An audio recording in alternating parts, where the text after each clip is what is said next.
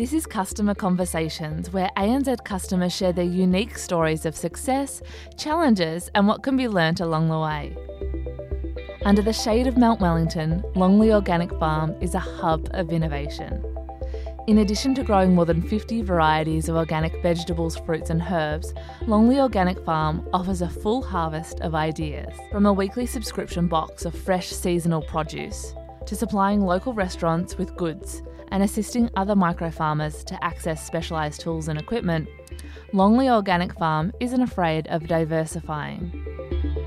James Hutchinson, the co-owner and operator of Longley Organic Farm, sat down with Shane Elliott, CEO of ANZ, to discuss the demands of microfarming, partnering with local communities, and how we can get the most out of the land we have access to. So hi, I'm here with an ANZ customer, of course, James Hutchinson from Longley Organic Farm. Great to meet you, James, here in Hobart. Same. Hey, really keen to talk to you actually today, not only because you've got a successful business, but an organic business, and maybe that's a little bit about what Tasmania is famous for, which is a great thing, but because in addition to that, you're also a trailblazer in innovation when it comes to sustainable farming. Now, you're not from Tasmania. Did you come here with that aspiration around micro-farming, or were you already here when that occurred to you? We started this business a dozen or so years ago. Really, it came out of raising children and wanting them to have a connected lifestyle in the outskirts of Hobart. So we had a piece of marginal land and we decided to see what we could do with this land. And, we found that this offered a few opportunities for us to set up some micro businesses so that we could sustain ourselves. Right. The land that I found was on the back of Mount Wellington. So, a lot of people said, what are you going to do with that? And I said, I reckon I'll grow some crops. And they said, you're silly. This is not the place to do it. And for me, I thought, well, this is probably a very good opportunity to see if we can successfully grow a profitable source on marginal land. And that has proven to be the case. So how much was it you inspired just by the challenge of that? Did that spur you on? It's interesting because you hear a lot of people I've met who run small businesses, a lot of people on their way have told them that they were foolish or it was never going to work or try to talk them out of it. And obviously that happened to you. Does that, as an individual, did that spur you on? Prove people wrong, I'm going to do it? Not necessarily. Tasmania's got a wonderful community of creative networks. There's no doubt that that's an encouraging thing to have around you. But I see these same creative networks all around Australia and globally. So what do you grow on the farm today? What kind of stuff? So we grow 30 to 50 different small crops.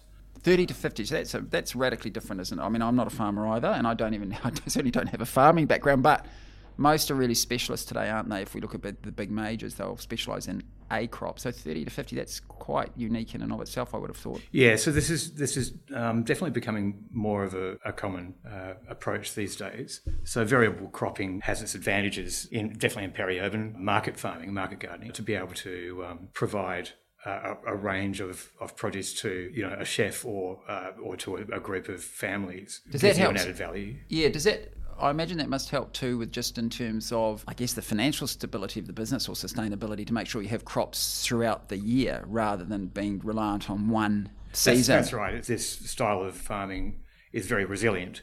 So definitely don't have our eggs all in one basket. And how do you sell your product? Where does it actually go? You mentioned chefs, so I imagine you have some restaurant distribution, or what else? As we've developed our market, we've realised that there's a commonality for growers doing the same thing as us globally, and that is farm gate markets for veggie boxes, which is all low food miles and local community based. The world's turning to subscription. We subscribe for all sorts of things now. So that says you sign up, you get a weekly box, and you kind of get what you get. Yeah, so that's kind of it. The concept of community-supported agriculture with veggie boxes is really started probably 10 or so years ago in the States, and it's about having seasonal produce, so what's in season, straight from the ground, so it's low food miles. The nutritional value of the food, the integrity of the nutritional value is greater. People are more connected with the grower. And so there's an added level of trust between the grower and the consumer, So consumers find this of greater value than something they would otherwise purchase. I've noticed in that move to organic, there's a greater focus, I guess, on kind of heritage products and different kinds of produce than you might see just at the supermarket. Is that part of what you're doing as well? Kind of trying to introduce people to new things? One of the inspirational parts of CSA veggie boxes is that people need to really think about the food that's in season. They need to think about what can be grown locally and how to incorporate that into their family's menu and their family's diet. I often have reports coming back from the members of our veggie box subscription saying what wonderful things that they've created with this food that they hadn't otherwise thought of. Now, you mentioned that the land's not too far away from Hobart. Tell us how you set up the farm. So it wasn't a farm previously, the land that you're on? No, it wasn't. And how does one prepare to be organic? I mean, what does I imagine it's not something you can just turn a switch on and say, hey, this land's now organic. So what do you have to do? Yeah, so when we talk about organic, you could either be talking about the process that you use or an organic certification. Now, organic certification is an audit trail that has governance. To be organic certified, it helps if you only grow one crop, of course, because there's less to audit. So we are certified organic, and we started growing bio-intensively, and we looked into the best ways to look after our soil and to develop our soil. That is really a separate issue from running a certified organic farm. But it's important that I can demonstrate a practice for people to do variable cropping and have it certified. So that's led me to look at developing standardised systems for variable cropping that make organic certification easier to access. Right, and just in terms of the use of humates, is that how I pronounce it? Yeah. What are those, and what's the role of those in the process? So in regenerative, a regenerative approach which we take to our soil, we need to promote the life in the soil as much as possible. So a lot of the nutrition that we're getting from our soil is liberated by microbes in the soil. So we feed our soil, and that's primary. What our goal is with the soil is to try to build as much stable carbon in the soil, and humates are a form of stable carbon. So often people think if they're just adding some compost, they're adding carbon to their soil, which they might be doing, but if the compost hasn't gone through a process of humidification by microbes, so by bacteria and cellulose digesting fungi, then the carbon isn't in a stable form and will end back into the atmosphere. Oh, I'm glad you told me that. I've just invested in a composting system at home. It's kind of a little hobby I've started. I quite enjoy it, actually. I've noticed, and I read a little bit about it, about making sure that the composting is kind of varied. That you can't just put all the same old thing into the compost, and making sure that it has that kind of variety in it, and etc. So I'll have to read up a little bit more about that for the future. Now, one of the other things I imagine based on not a lot of knowledge, but in a farm of that size, doing 30 to 50 veggies and various produce, it must also challenge you in terms of just the machinery and tools that you use. You're not talking about massive combine harvesters, right? That's right. How does that work? So in order to be able to do what we do year in, year out, we need to be profitable. In the last 5 years, we've seen a lot of development in this space for tools to fit our standardised system. So the standardisation has been really important for this equipment development. So we use a lot of the same tools that big agriculture uses, but they've been shrunk down to fit into our system. Right. So where do they come from? They come from innovative farmers who have moved to this system and then really thought about how we can integrate these concepts into our model. So a lot of the equipment comes out of the States, some of it comes out of Japan, Korea, France. So that's an interesting question. So when you think about the organic movement, there are certain countries that seem to have embraced it, certainly as a consumer, just in terms of availability, whether that's in a restaurant, but more importantly in supermarkets, you can almost measure the shelf space that's been dedicated to it, or even here in Australia, actually. It's not that long ago, the major supermarkets would have had almost no organic, and now today it seems to be an increasing part. When you think around the world, do you look at other countries as sort of as leading the way in terms of either techniques and farming, or just in terms of adoption of organic? I think there's a really strong move with the community on the whole towards understanding where the food comes from and wanting to have some sort of ownership over the processes that brings the food to their table. And they want nutrient-dense food. People are starting to understand the soil is really paramount to the nutrient pathways in the food. And this ultimately concerns our health. So really it's a global movement, I find. It doesn't come from one place. I think it comes from access to better information. And I see this as much with people my age or older or younger people. And especially the younger people now seem to demand this as a norm. So for that reason, I'm starting to see a healthier future. One of the challenges of organic has been, given that it's generally smaller in scale, there's always going to be a price, well, I don't know always, but there certainly is a price difference, right? And a lot of people, I think, might think that, well, organic food's really for wealthy people or people who can afford to pay. What's your answer to that? I mean, and I don't know. I imagine that price difference will come down in time as more and more convert. But there is a difference, and in some cases it's reasonably significant. What we find is with the community-supported agriculture model, because it's a community direct process, it's for profit, but it's community direct. The way the food goes from the grower to the consumer is different. So the pricing comes down a lot. So with our veggie boxes, the real price is the same or cheaper than the supermarkets. And I'm talking about conventional food.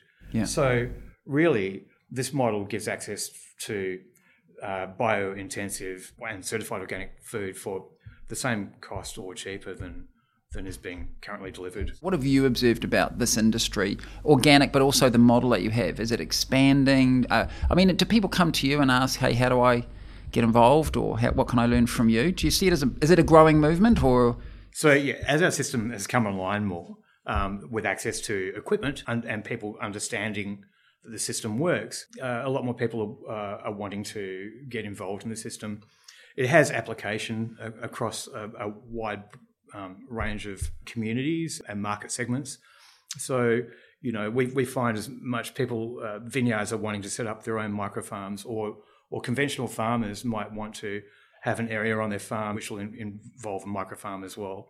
Or community groups see the value in running their own small microfarm. Yeah, in our conversation today, you've used the word system a lot. You talk about the system and et cetera. So what do you mean by the system, and is that something you developed, or you've learned about? What exactly, where did it come from? When I was first looking into the problems of trying to make a profitable system that was sustainable, that meant that I could keep on doing this for 10 or 20 years, questions kept on coming up and that I couldn't find answers for, that I was looking for. And people would come and work on my farm with me, and they'd say, oh, have you heard about this guy in Canada called J.M. Fortier, who you must know him. He does pretty much the same thing as you. And I hadn't heard of him. And then a couple of years later, found about J.M.'s work, and he had asked pretty much the same sort of questions and to make farming sustainable. And we realised that we needed to standardise a lot of the structure in that small farming. So standardised bed lengths or standardised bed widths, path widths, ergonomics, a whole range of elements. So you talked about your ambition before. So your land size hasn't really changed in that time. So you've kept it largely the same. That's right. Every year I'm able to improve the soil quality, improve the yield that I get off the land, and so really microfarming is much about doing more with less and really finding out how far we can take the system. Yeah, and you mentioned you had children, and what do they think about all of this? They've grown up around it, so right. So to them it's just normal. My daughter is now getting more and more involved in the business side of it. People are worried about food safety, wanting to have that identity of where their food has come from. The food miles issue that you talk about, a concern around pollution, etc. But also on the other side, there's always been this big movement around just food. You think about things, whether it's MasterChef, whether it's River Cottage, whether are these massive phenomena that are happening globally, which people wanting to connect more closely with the land and experiment with different kinds of food and produce. We talked about before kind of the rise again of heritage produce, which people had forgotten about, and all those. So I think all those trends seem to be coming together. And then plus in many ways your business is this kind of community-based business, which again is a whole new model. We're seeing these social enterprises which are springing up in all sorts of fields, and these ideas of cooperation rather than necessary competition. So certainly from an outside, it seems to me you're onto something here. Seems to be a trend that'll be really supportive of your business, and anyway, wish you all the very best for the future. Thank you. Thank you very much, Shane. Thanks. That was Shane Elliott, CEO of ANZ, talking with ANZ customer James Hutchinson from Longley Organic Farm. Music is inspired by Kevin MacLeod. To learn more, visit news.anz.com/customer conversations and tell us what you think. I'm Gemma Simpson, digital producer and editor. Please join me again next time for more customer conversations